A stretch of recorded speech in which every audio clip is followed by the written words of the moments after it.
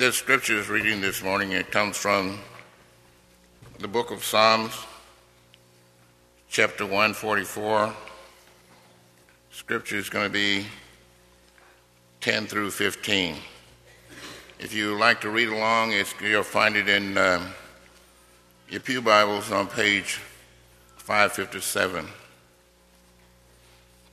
The scripture reads, "The one who gives salvation to king, who delivers David his servant from the deadly sword, rescue me and deliver me from the hand of foreigners, whose mouths speak with lying words, and whose right hand is the right hand of falsehood, that our sons may be as plants grown up in their youth, that our daughters may be as pillars sculptured in the palace stone, that our barns be full, supplying all kinds of produce, that our sheep may bring forth thousands and 10,000 in our fields, that our oxen may be well laden, and that there is no breaking in nor breaking out, that there is no outcry in our streets. Happy are the people who are in such a state. Happy are the people who are God the Lord."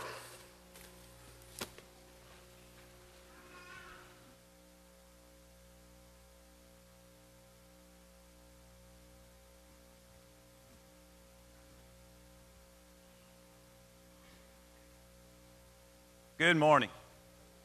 It is good to see each of you. If you're our guest this morning, we welcome you again. It encourages us that you're here, and we hope that we can be an encouragement to you. It is an exciting time. This summer has been a wonderful blessing from God to us in many, many ways. And tomorrow morning we'll begin Vacation Bible School, and to have hundreds of children to come in and the opportunity to teach them about God, a God that loves them dearly, and of God's people that loves them dearly and wants them to grow closer to God. It gives us opportunity to let them and their families know that they are very welcomed here.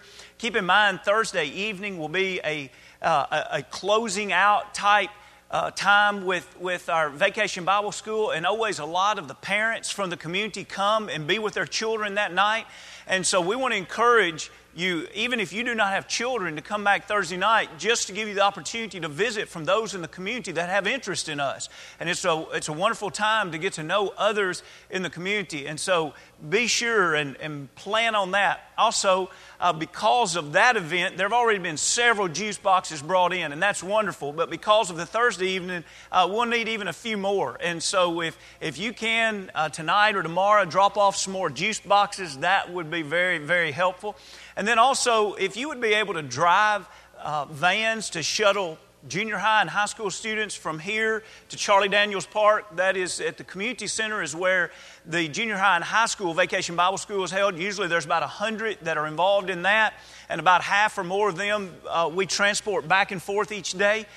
And so if from about 8:45 to 9:15, about 8:45 to 9:15, any of those mornings, Monday, Tuesday, Wednesday, or Thursday, if you can do all of those, great. We need 2 drivers each morning. If you can only do one of those mornings, if you will, just jot it down on a piece of paper and put your phone number on that, and I'll be out in the foyer after services, and if you will, just hand me that and let me know what days that you would be able to drive the 15-passenger van. That would be very, very helpful. It's exciting to think that Vacation Bible School is here. A lot of people have already been working hard. A lot of plans have been made. A lot have already registered. You can go online and register at mountjuliet.org, mountjuliet.org, if you've not yet registered. Be sure and be praying, be sure and be inviting, and be sure and be involved in every way that you can. When we think about a psalm, that at the end of the psalm, the words are, "Happy are the people who are in such a state." Are you happy this morning? If you are, you must be in at least some sort of the state that the psalmist was writing about. And if you're not happy this morning, what is it that could be changed in your life so that you could have that deep inner joy? Here when he writes about happiness, he's not talking about that emotion of laughter. He's talking about that peace that's found deep within us. And it's interesting as we begin in verse 10 and go down through verse 15, there are at least 3 things that stand out that produce this kind of happiness. It's when a nation or a community has security from its enemies. It's when families have joy from their children. And it's when businesses prosper, being able to accomplish what they were set up to do in the first place, make a profit. Now someone says, that's interesting. I've never really thought about especially national security and prospering businesses being a part of God's plan. Absolutely, that's a part of God's plan.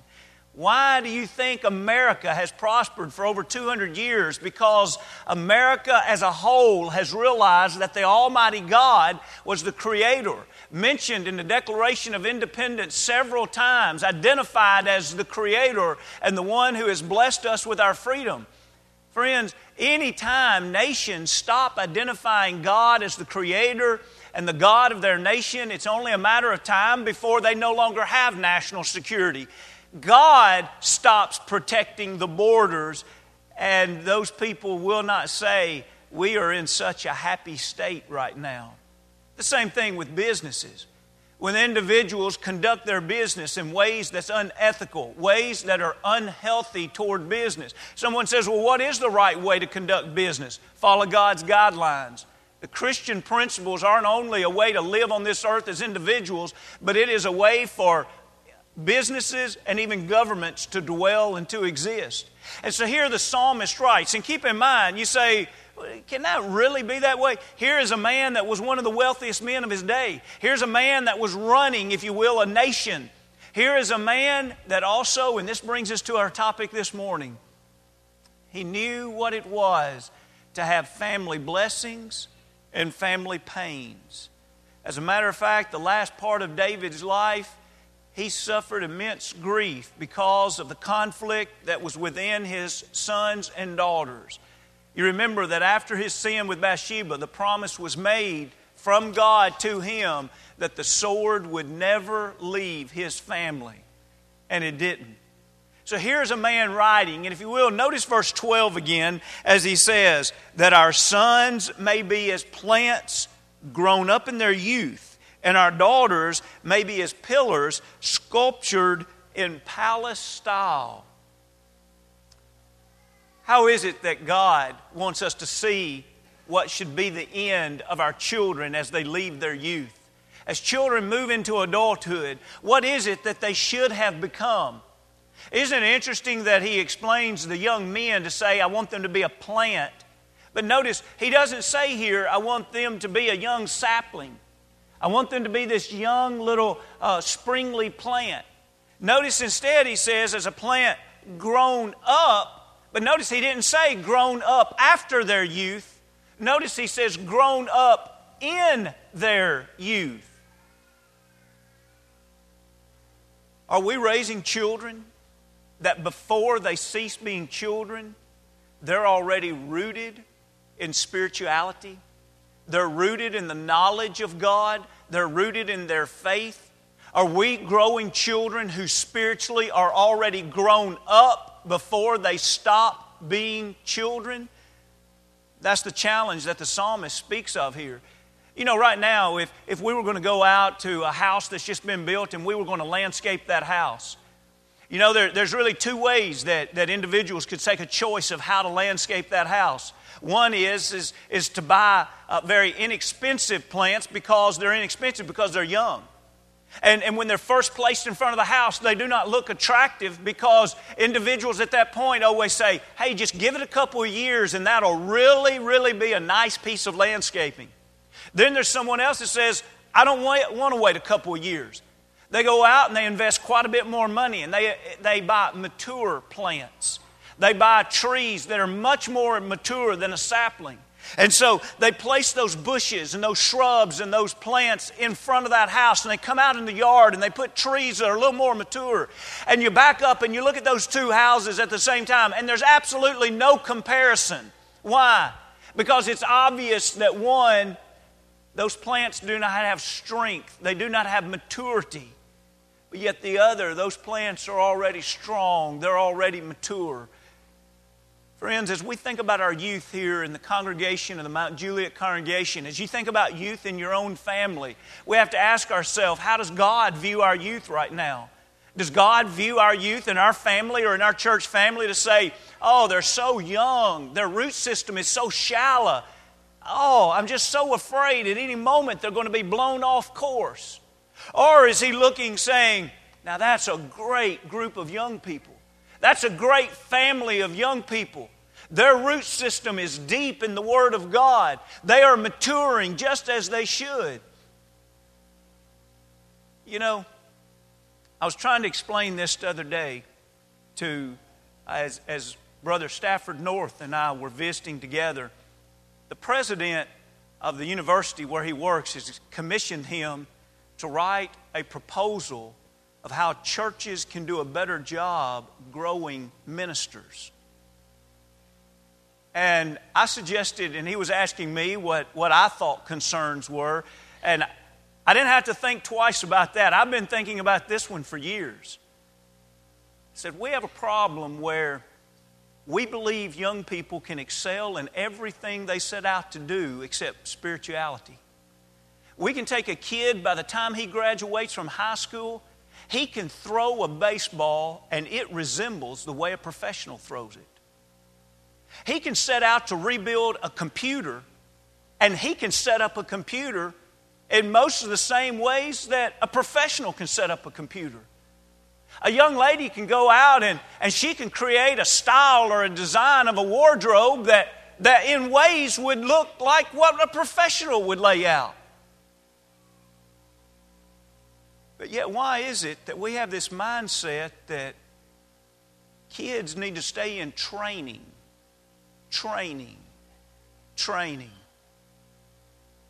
Let's train them to speak. But we don't really expect them to be preaching by the time they're 17, do we? Let's train them to how to teach a Bible class. But we don't really expect them to be excellent Bible class teachers by the time they're 17, do we? Let's train them how to study the Scriptures. But we don't really expect them to really know the Bible by the time they're 17, do we? We could go on with the examples. And friends, I ask you why. Why have we taken one of the greatest resources that God has given us and we refuse to give them the opportunities and the experiences that will allow them to be full grown in their youth? Now, I'm thankful to be a part of a congregation that it appears to be very obvious by things that have been done that tide is definitely not true here. But that's what we see across the board.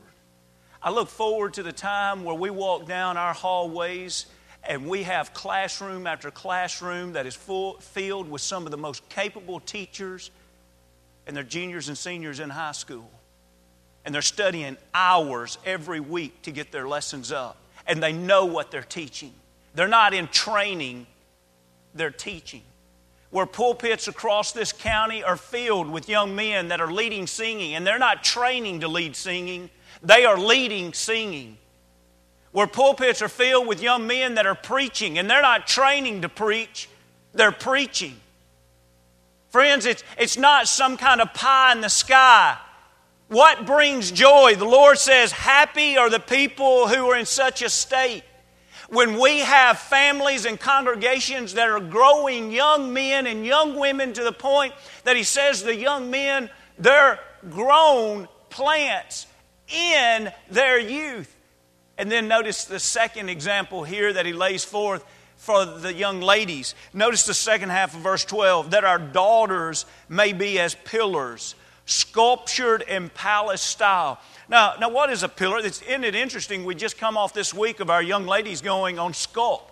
And it was the idea of sculpting them by showing them experiences and opportunities that they could be a part of in order for them to be able to grow in their youth. Well, what is a pillar?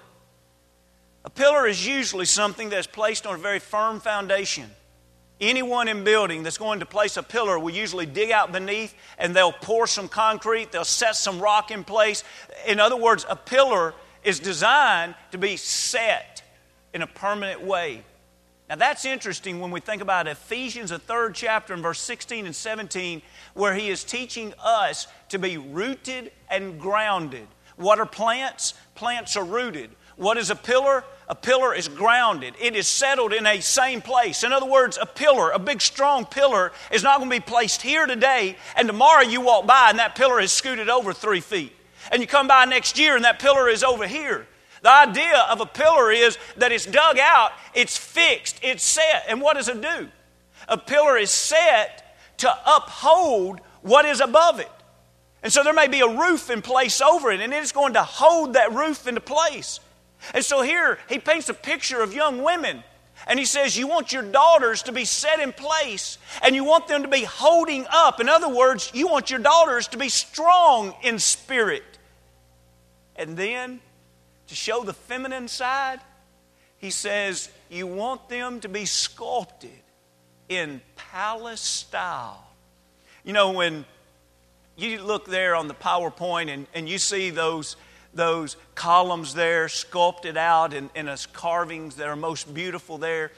You know, that's quite a difference in those columns. And maybe columns, if you go out into a pole barn and you look at an old pole that's been set in the ground and it may be knotted and it may still be strong and holding up. But the simple point I'm trying to make to you is the Lord here is painting a picture in our mind. And he says, this is what I want your daughters to be. I want them to be strong, but I want them to be in a palace-style carving. I want them to be elegant. I want them to be dignified. I want them to be settled and strong. Friends, what are we doing? What are we doing to grow young people so that they will have roots that are deep and plants and fruit that is mature even in their youth? What are we doing to grow young people that are settled? They're not drifting. They already know who they are and where they should be standing, and that they are strong and they're holding up the banner, if you will, for the Lord. And in the sight of God, they're beautiful. What are we doing? Well, there are many things that we do, but isn't it wonderful that one of the things that we do is Vacation Bible School? It's a way to reach out into an entire community and bring kids, including our own and so many from the community, to say, let us introduce you to a God. Let us introduce you to the Almighty God. Let us introduce you to the God that can bring true happiness into your life. Over the next 4 days, our children will be studying about under construction. As you know, we have a building project going on right now, and hopefully even by the end of this month, that construction will soon be wrapping up, and we'll be able to move into that and enjoy what has been under construction. Now, obviously, we know a difference that's very obvious when something is under construction and when something is completed. And so we think about our lives, and in a sense, all of us are always under construction. All of us have things that we need to improve in our life. All of us have ways that we can grow closer and more like God every day. And so we look at our children and we will study with them this week some things that were under construction in the Scripture. We'll study the ark. We'll study the tabernacle. We'll study the wall built around Jerusalem. And we'll study the church. All of those were under construction. And this morning, for just the few minutes that we have left, I'd like to invite you into the study of the first 2 of those, and we'll come back tonight for even more. But when we think about the ark, look back at Genesis, the 7th chapter. What is it that was under construction there, and how is it that kids and even us today can learn valuable lessons from the ark? You know, in Genesis, the 6th chapter, the wickedness of mankind was seen by God, and He decided to destroy the earth. But Noah found grace in the sight of God because he was a just man, and he was perfect, and he walked with the Lord. And so when we read in the 7th chapter in verse 23, I'd like for you to notice how there was a real difference in whether or not you were with Noah in this time. Look at the 7th chapter and 23. So He destroyed all the living things which were on the face of the ground, both man and cattle, creeping things and bird of the air. They were destroyed from the earth. Notice this sentence. Only Noah and those who were with him in the ark remained alive. You know, a couple of weeks ago when we took the young men on Chisel, we went up to the Creation Museum that's just south of Cincinnati. And if you've never been there, it would be worth the trip for you to go there. And one of the real simple models, it wasn't really, the museum was huge and there were so many magnificent things. But even though this was such a simple model, it wasn't that big. It really, really painted a picture in your mind of how desperate the people must have been when the flood came. And so they had this little ark built to proportion here. Remember, the ark was 450 feet long. That's long. A football field and a half in length. Now, it was only about the width from that aisle to that wall there, and the height was only about to the ceiling, not to the very part, the highest part of the ceiling, but to the first part of the ceiling there. And to think about this construction of this boat, and who was saved? Those that were with Noah. We know when he was building the ark, people didn't want to be with Noah, apparently. And when he said, I'm going to get on this ark, apparently no one else wanted to be with Noah, except for his wife, his 3 sons, and their wives. There were 8 people that said, Noah, you've received a message from God to build an ark, to get on an ark, before the rain even started falling, to get on the ark. We trust you. We trust your God. We're going to do what you say. God closes the door. Later, the rains fall. Now, in this depiction, there were just a few mountaintops still protruding above the water. And there was this rough water, and there was that long ark sitting on top of that water. And they had the tiniest figures carved. They were bloody, and you could tell they had climbed to the top of that rock. And they all were reaching toward the ark. The rocks in the back, the people were reaching forward toward the ark. The rocks in the front, the people were reaching forward. Can you imagine? Can you imagine what it would have been like that day? To be one of those people that would have been close enough to the ark to see it rising and floating on top of the water, and for you to continually run to higher ground and to higher ground and to higher ground, and finally realize, I wish I was with Noah. I watched that old man build that ark for 100 years and I thought he was crazy. Today, I wish I was with Noah. Friends,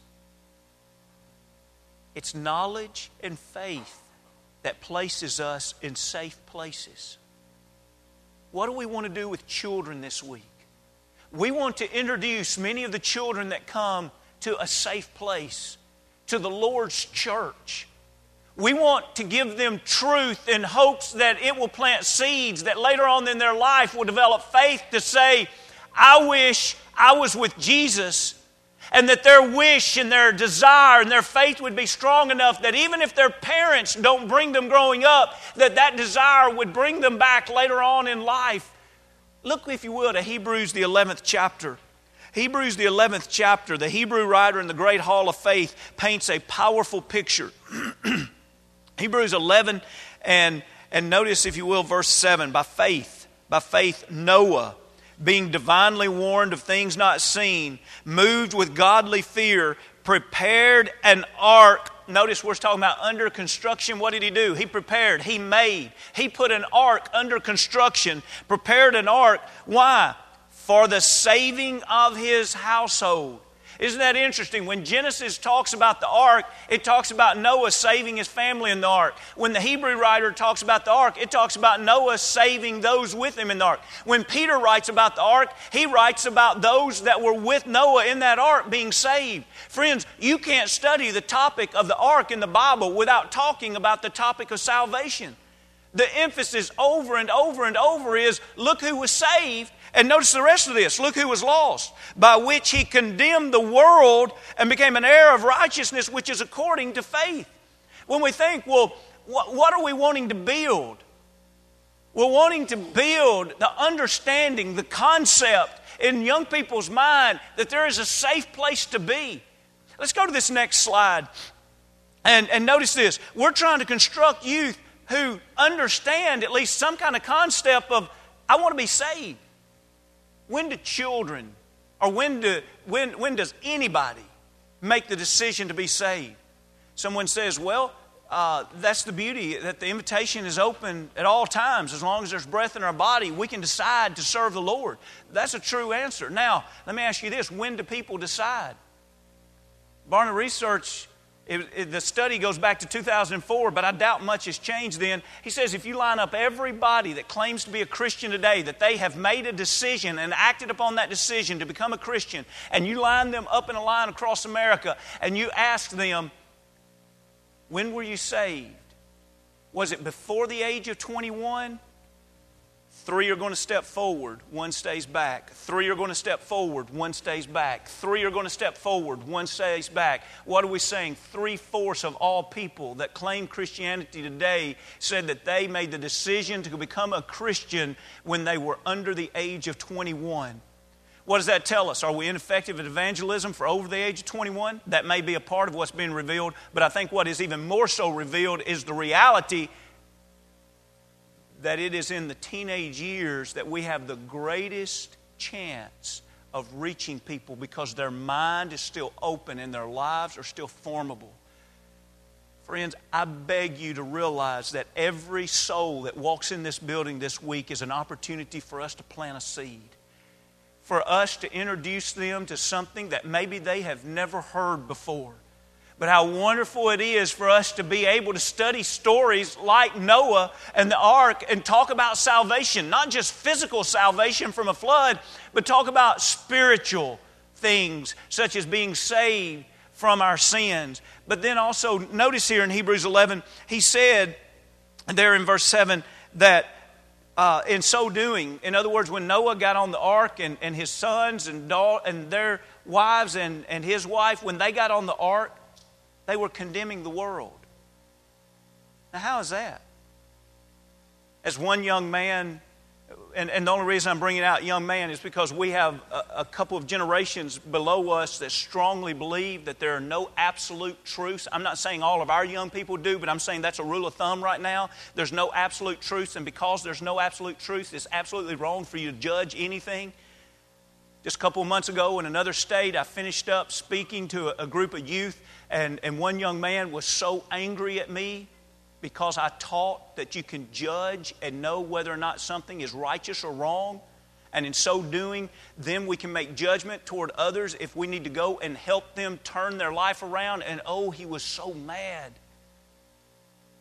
You can't judge. We sat down, we studied Matthew the 7th chapter together, and even after studying every phrase of verse 1 through 5 that teaches specifically that we are to judge, that we are to judge sin in our own life, and when it's that cross tie in our eye, what are we to judge? We're to judge that's wrong and that it needs to be removed. And when it's removed, what are we to do? The Scripture says then we can see clearly to take the speck that is out of our brother's eye. Well, how would you know the speck is there? We have to make judgment. What did Noah do? Noah got on an ark and God said he made judgment. He not only judged that it was the right thing for him to do, but what did Noah do when he got on the ark? He made the judgment for the rest of the world that the wrong thing to do was not be on the ark. Friends, do you realize when we make a stand for righteousness, we're not talking about who goes to church this morning. We're not just talking about religious habits, and those things are good. We're talking now about convictions. When you and I have faith and conviction that says, this is right, then we are saying to not do it is wrong. We're not saying it, God's saying it, and we're agreeing with Him. In other words, there is an absolute truth. It was either right or wrong for Noah to build that ark. It was either right or wrong for Noah to get on that ark. Well, we know it was right. Well, what does that mean? The rest of the world was condemned by Noah's actions. In other words, Noah's voice through his action was saying, you're making a terrible mistake. You're not obeying. And literally one of the things that we want to plead with young people to understand this week and throughout life is we want them to understand there are absolute truths. There are things that are true every time. And to make a stand with that is to also make a stand against other things. And that's why we think about the word sanctified. We think about we are being set apart, we are sanctified. But then finally notice we want to be righteous. At the end of verse 7 he says, and became heir of the righteousness which is according to faith.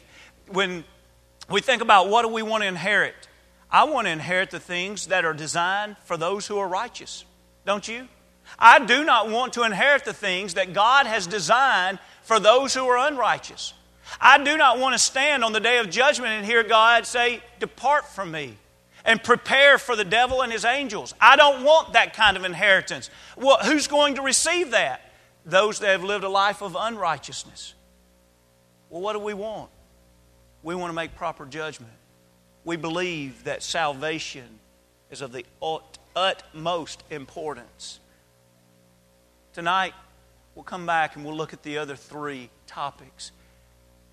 But as we close this lesson, I ask you, will you be fervent in prayer for our young people and for the young people in the community that come, that we can truly, truly do the things that are needed in their life to grow them up in their youth?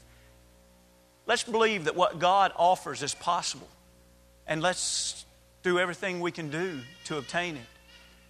And this morning, as we think about Noah, and we think about an ark under construction, and we think about the fact that all of our lives are under construction, where do we want to be when it's all said and done? We want to be safe with God. This morning, are you safe with God? The Lord has built a type of ark. And that type of ark we enter through the waters of baptism, which is taught in 1 Peter, the 3rd chapter. And those who pass through those waters are offered the salvation, because it's there that the Lord will wash away the guilt of our sins. Are you a believer, willing to repent of sins and confess before men? If so, why not be immersed into Christ this morning, committed, convicted, to say, I want to stand in righteousness. I understand that there is a truth and there are things that are wicked, and I want to stand with the truth. Maybe you evaluate your life this morning and you've been immersed into Christ, but since that time you realize you hadn't stood in the truth and you want to come back to the Lord. There's nobody here perfect, but we can all leave here this morning forgiven. If we can help you in any way, come as we stand as we sing.